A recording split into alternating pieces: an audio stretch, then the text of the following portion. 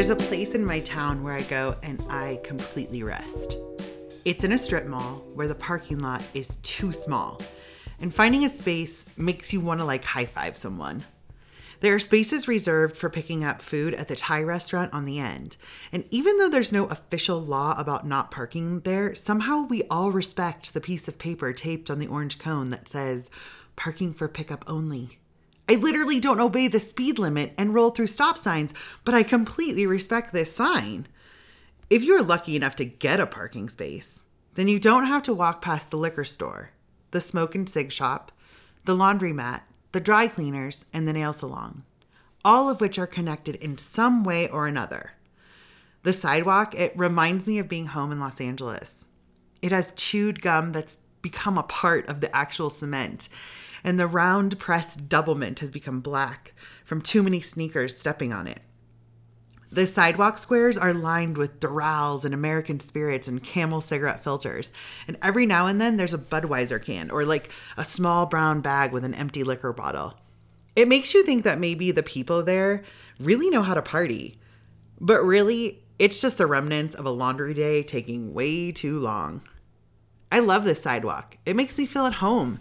And in my town that is so clean and so tidy, this little unkept strip feels like the only place for real grit. And sandwiched in between the Thai food and the nail salon is the reflexology massage parlor. And this is my green pasture. It's my happy place. It's where I go to rest. On the outset, you would assume this would be the most relaxing experience, and yet everything about it stands in opposition to you actually relaxing. The windows are filled with posters, signage, and multiple neon signs in a chaotic cluster of advertisement. And inside, you are greeted with the world's loudest doorbell chime. And then greeted by no one. No one is ever there at the front desk, and the phone is always ringing.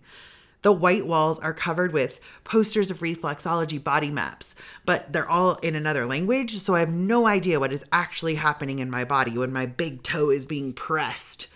But I also don't really care. The waiting room it's filled with couches, which I'm assuming are from some estate sale in southern Florida, and they landed in Colorado by way of falling off a truck. And they sit there perfectly intentional with a sheet covering the loud floral fabric. I guess the sheets are supposed to start making you feel relaxed. You are greeted almost always by the same man, who is awesome and totally kind. But he won't let you see how kind he is until you become a regular like me. When you call to make an appointment, they don't ask you your name and they don't need your phone number. They just ask how many in your party and what time. So when you show up, it's always the same question. Are you the one who called? You answer, yep. And they ask, what do you want? And he points to the poster with about 50 combinations of services. And no matter what combination you get, they're somehow all $30. I point to the same line every time, but I always get a different massage. And I couldn't care less. I'm just so happy to be there. He motions for me to come back and leads me to a long room with 6 or 7 recliners. And there are people sitting fully clothed and covered in rough, bleached out hotel towels, covering them as if they were a luxurious silk. And you're walked over to your station and somehow you just intuitively know what to do. You take off your shoes and socks and pile them in a corner on the dirty floor with your keys and phone and jacket because they don't have a hook to hang stuff on or a table. I love this. There's no fuss. There's just no pretending to be a spa. They're here to work. Since the pandemic, they've installed these giant curtain rods that divide each chair, which are totally not 6 feet apart, and shower curtains that are not only they don't stretch to the floor, but they offer no element of privacy. And again, no one cares. You sit in the chair that is already covered in the sandpaper bleach towel. And for me, it feels like I'm laying on cashmere. A new man walks in with a big fake bamboo bucket lined with a trash bag that is filled with water. And I keep one eye open, hoping to get my favorite guy. I smile big when I hear his flip-flops and water sloshing in the trash bag bucket. And I know it's going to be a good day. My favorite guy, let's just call him Frank, because every time I ask for his name, he just smiles at me. And that seems like what a Frank would do. Frank is about 140 pounds wet with boots on, but he is all muscle and joy. He puts the bucket down and grabs my big white tree trunk calves and size 11 hooves and puts them in the scalding hot water. Like, the water is so hot, I actually think my skin is going to melt off. And he says with a smile, "Too hot?" I just appreciate him so much that I squirm and I cringe and I say, "Nope, it's great." And he begins to cover me with one more of the world's least soft towels. Before he begins, and I mean like every time, I hear him cough like he's going to hawk a big loogie, but he never spits it out. He just takes a big breath and starts pressing. It's so gross, and I just don't even care. This experience will last 60 minutes, and during these 60 minutes, there is no silence. There is, however, this bad soap opera music that's been playing the same 2 songs for the last 8 years on repeat. I'm not kidding. I know the songs. I know the pan flute. I can hear the piano. And guys, I'm a little embarrassed to tell you where my mind has taken me, but I have imagined the characters in this scene of this song that keeps repeating. And I've named them Scorpio and Juliet. And they're in this repeating scene where they're having a long and emotional goodbye because Scorpio is moving to the Maldives to open a sandwich shop and to do scooter rentals. And Juliet can't go because she has a rare condition that's made her allergic to sand and happiness. So she will stay in their town and continue to do her volunteer work with disabled and displaced cats. And this is the scene I imagine when the music plays over and over and over again. And I love it. In between the sound of the soap opera, the phone is always ringing and being answered in the same way. What time and how many? Okay, see you then. And then the loud clapping they do when the massagers finish up a section, which I have no idea why they do this, but it's seriously the opposite thing you would expect after being pressed and rubbed and reflexologied. You are deep breathing and you hear clap, clap, clap, clap, clap. The reason I love Frank is because he says only 2 things the whole time. He asks, "Is that too hard?" And it is always too hard. He is pressing the actual air out of my body. But I just sense he's taking such great pride in his work. I just say, "No." When it's time for me to roll over and take my trunks out of the big trash bag bucket filled with water, Frank will kindly put his hand on my shoulder and remove the cheap dollar store Kleenex he's used as an eye cover and say, "Turn over, please." Do you get why I love him? I just feel like he gets me. Oh, also, I should mention that Frank smokes Marlboro Reds and he reeks of cigarette smoke. And that in combination with the world's cheapest Jergens lotion they use, it creates this sort of like grandma's smoking parlor scent that is now my absolute favorite. I would totally buy this candle. Frank yanks on my arms and legs and puts his elbow in my shoulder blades. And he runs his elbow from the shoulder down to the tip of my butt cheek. And that is the sweet spot. I think maybe sometimes he's like hoisted himself up on a chair and is digging his heel into my body. And it hurts in the best way, the pressing. It's intense and so completely intimate with a person I have no intimacy with. By the time I'm done, I am a noodle. And the clap, clap, clap on my back tells me it's time to get back into the real world. I walk out the metal and glass door into the bright light and my eyes squint from the bright sun and my hair's all crazy because it's coated with Jergens and I feel all at once emptied and deeply still. You may be wondering why I have told you this weird story and why it matters. And I can see how you would wonder that. But here's why I believe it matters. Because I don't know how to rest. Or maybe I should say I don't rest well. And I believe that without rest, I forget what glory looks like inside of me. Rest forces me to look at Jesus and how he loves me when I have nothing to offer him. In rest, God speaks and God reveals and he restores. Rest is the place that the Father, Son, and Holy Spirit release revelation that changes our internal structure. Because in rest, we're not fighting for our own agenda and we're not striving. We're in a receiving posture, and when we rest, we receive. Guys, I require actual help to get out of the way of myself because rest does not come natural to me. I have believed all kinds of lies about rest.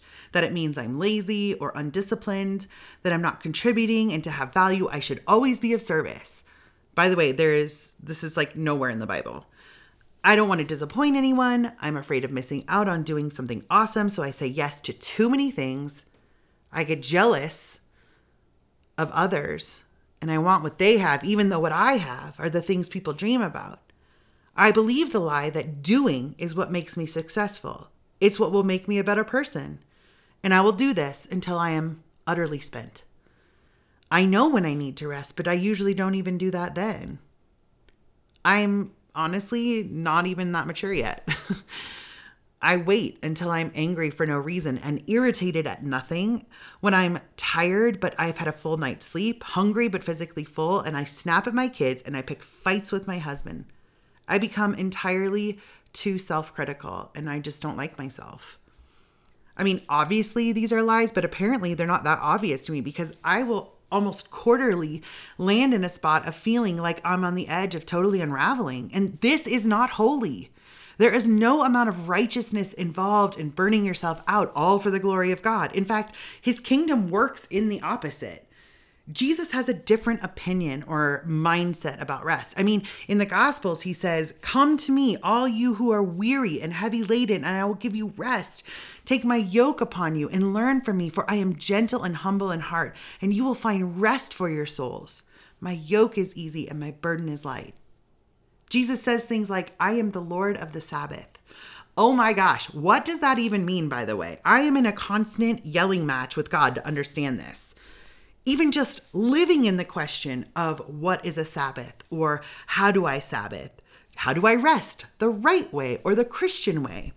Honestly, my rest can turn quickly into me becoming a martyr. But Jesus never felt the need to explain why he rested, and I can't seem to stop. If my husband comes up from work, he works in the basement, and I'm sitting down, I automatically give him the rundown of everything I've accomplished and everything I'm about to do when I get up in 3 minutes. My husband doesn't care. He has no agenda or requirements for me. But see, it's this Gestapo shouting orders inside my mind keeps me begging for worth, and rest isn't allowed.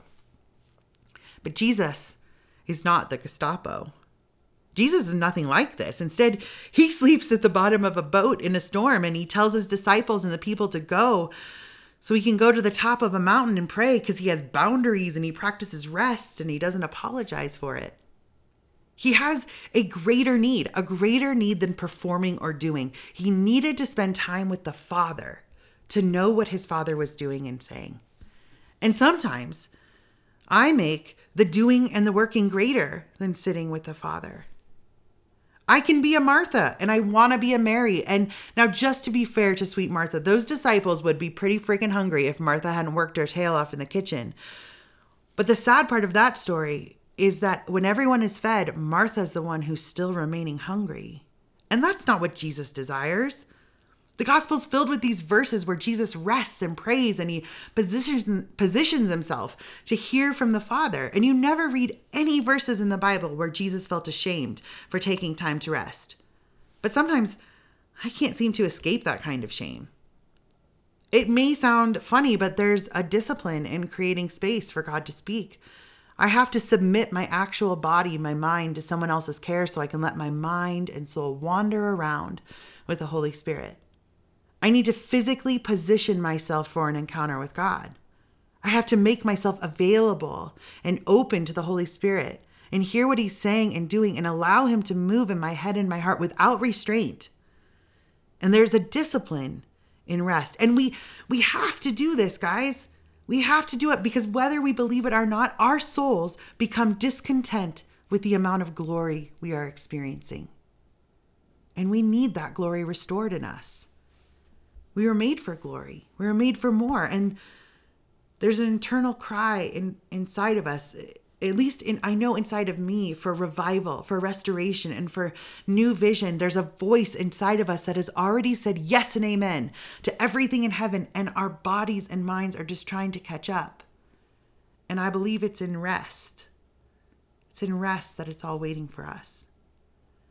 For me, it's doing things like visiting Frank, but it's also being at the beach, being with close friends who see me and know me and allow me to become in front of them with no judgment. Man, if you do not have those people, Find those people who will love you as you are becoming who you want to be.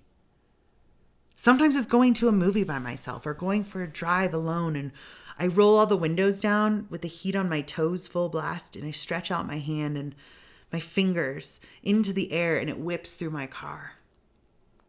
Rest is my weapon.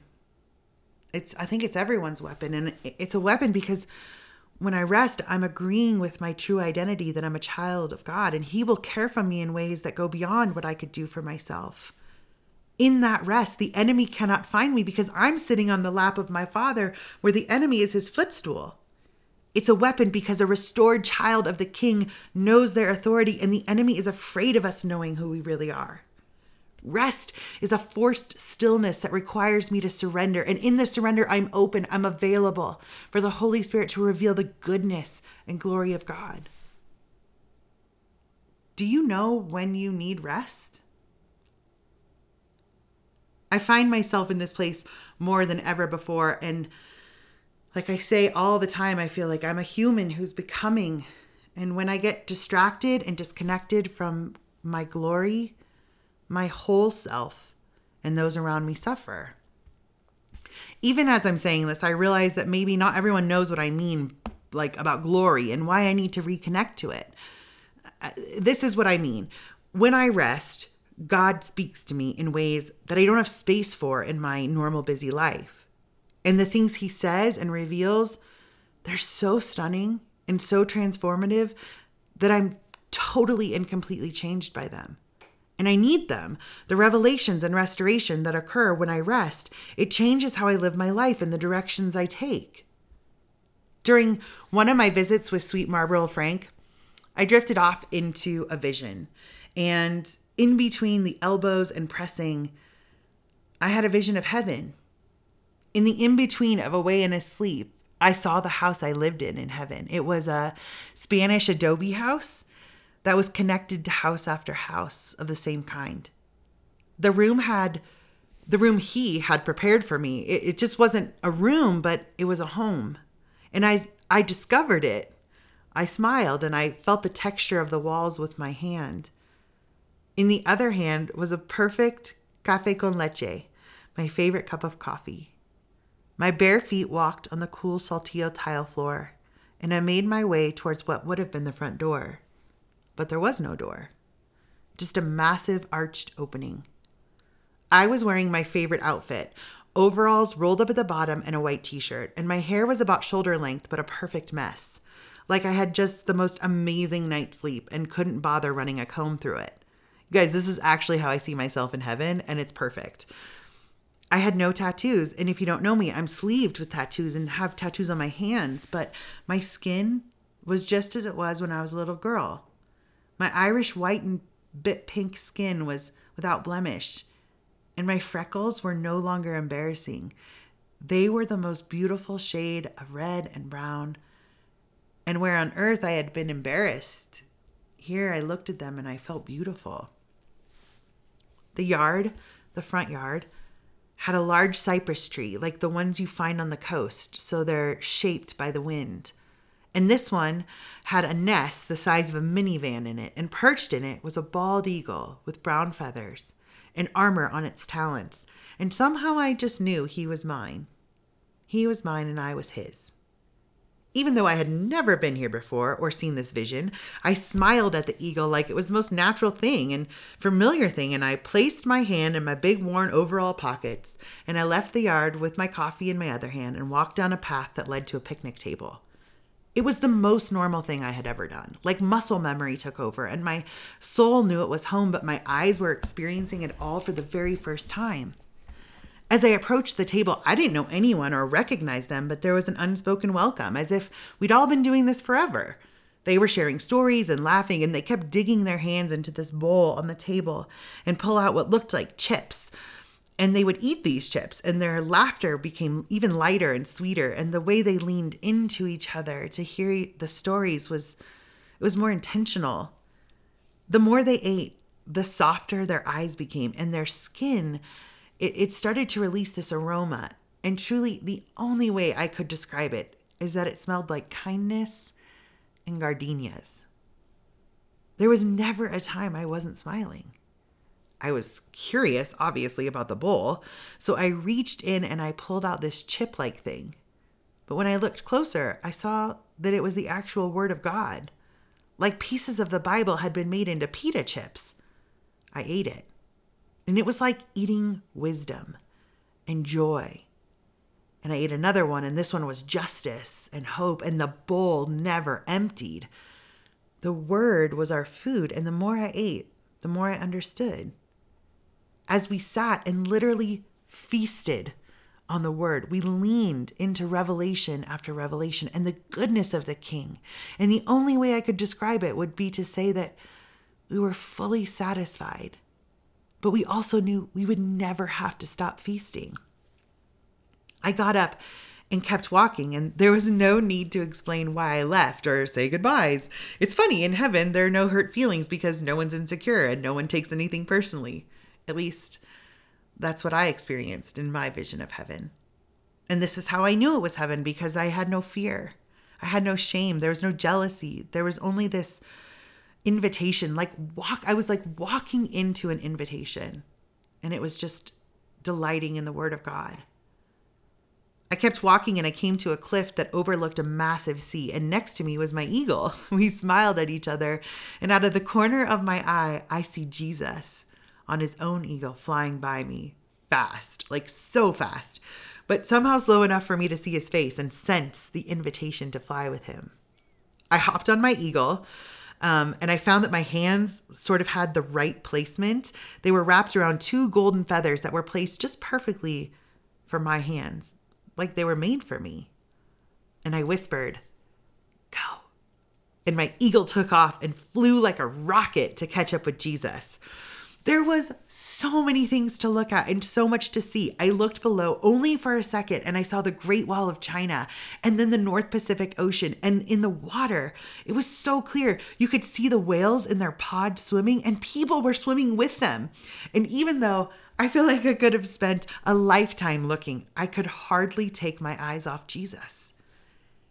He was the most captivating thing I had ever seen. He was wild, like so wild and fun. And he was enjoying the wind. He was enjoying the eagle. He was enjoying me enjoying him. His laughter was both like a roaring lion and a sweet song of a bird. And he is winsome and he is wonderful. And even though my eagle was totally keeping up, Jesus motioned for me to come over onto his eagle. And I didn't have to say anything because my eagle took his direction from the King. And he rolled onto his back, and I slid onto the eagle Jesus was riding.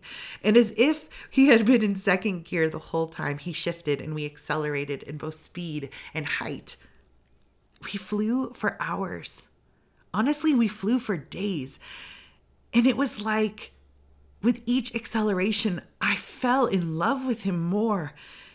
And it makes me want to cry as I'm telling you it now, because it's so real to me that I fell in love with him more, and I knew more of the way he loved me, like he had always loved me. There was the most indescribable enjoyment that Jesus had for me.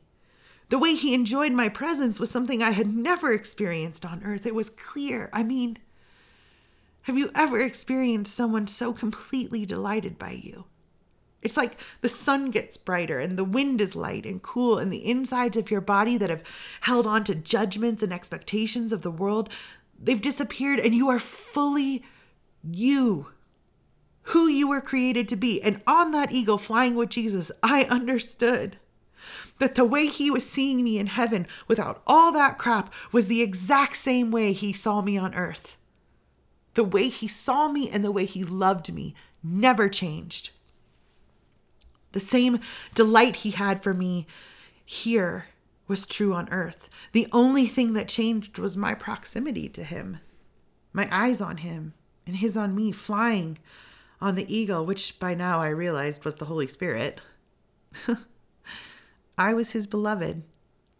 I was his and he was mine. And the intimacy we were having while flying through the heavens, that was total satisfaction.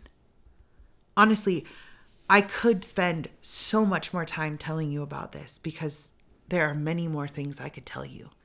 But I got to speed up to the next part because this podcast is only half an hour long. So Jesus and I were flying on the wings, and the Holy Spirit is freaking awesome, you guys.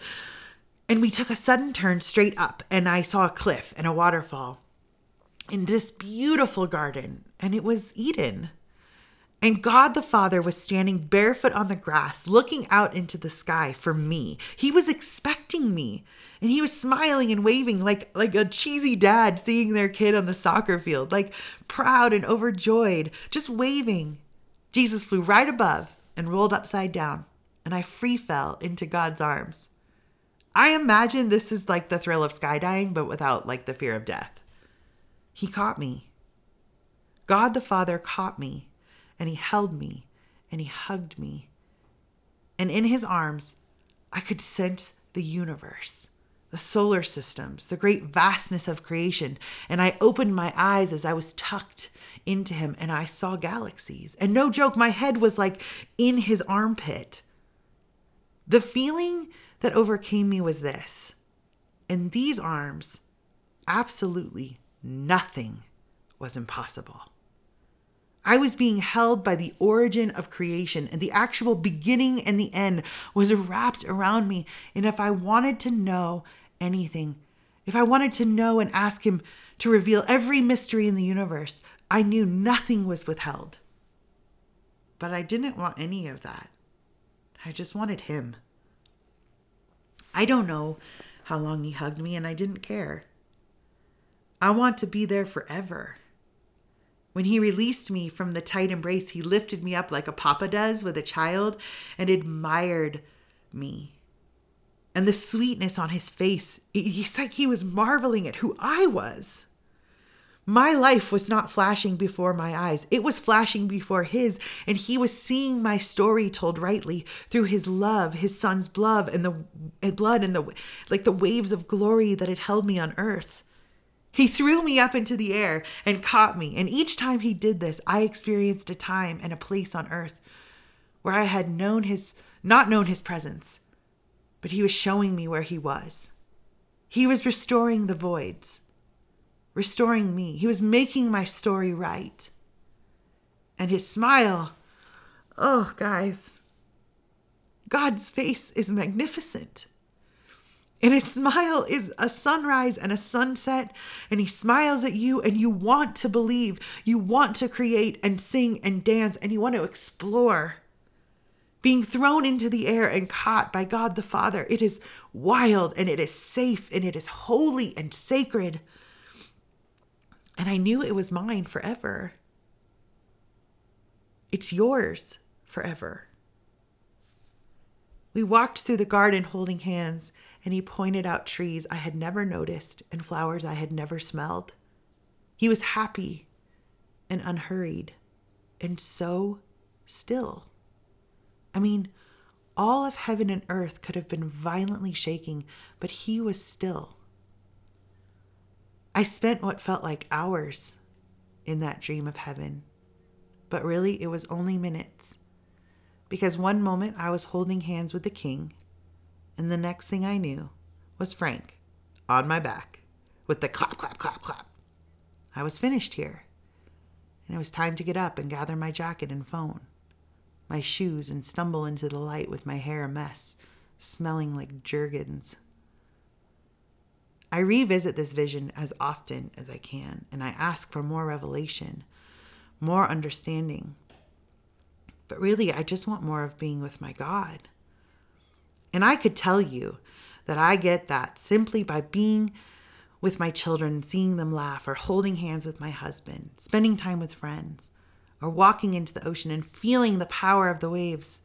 And those things feel amazing. But honestly, they're just a shadow of what it's like to be fully held by the creator of the universe. When I rest, I'm placing myself in his arms. I become hidden in the cleft of the rock, like it says in Song of Solomon, and I see his face and hear his voice. When I rest, I enter into the secret place of Psalm 91, where the enemy cannot find me. and I'm trusting who I am with the great I am. And there in those naps or long drives or being elbowed by Frank, I experience heaven and how it comes to earth. Heaven is alive in me. And the more I am changed by it, the more it is revealed here and now. Isn't it obvious that the enemy does not want us to rest? Why he wants to keep us busy, distracted, and overwhelmed? Because he knows that the more we rest in the King, the more the kingdom will come. So let me ask you this. Are you tired?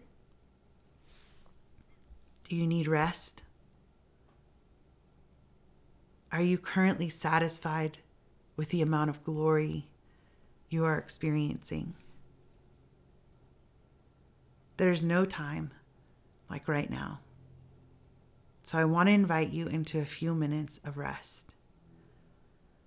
My friend Aaron is going to play some music. Let it wash over you. And for a few minutes, breathe in the presence of the King, your Abba Father, and rest.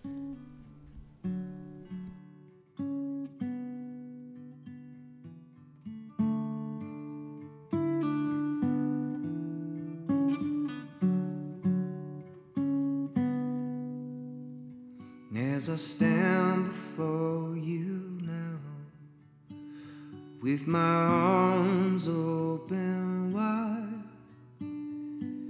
meet me in this place. Meet me in this place.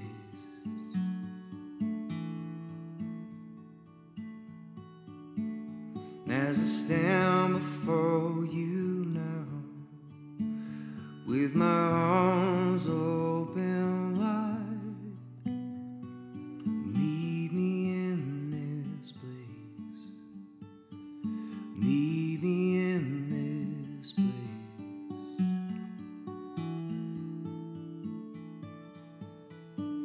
Your voice is the only answer, the cry that's in my soul. And your touch is the only remedy. When I'm in your sweet embrace, find healing and I am whole. And when I'm with you, I know that I am home.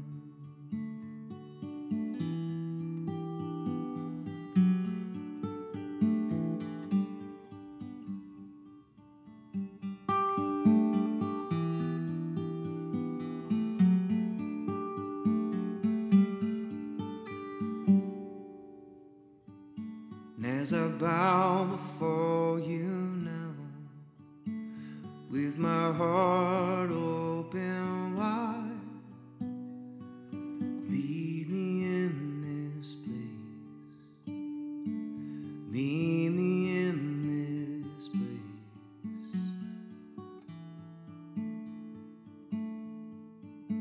And as I bow before you now, with my heart open wide, meet me in this place. Meet me in this place.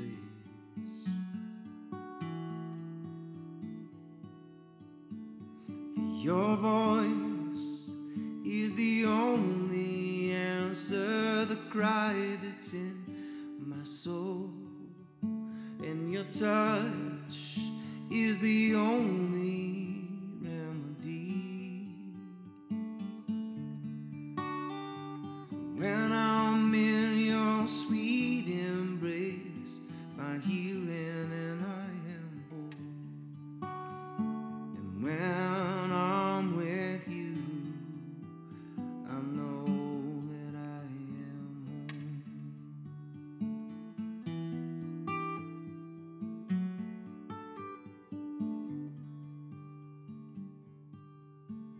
I am home. with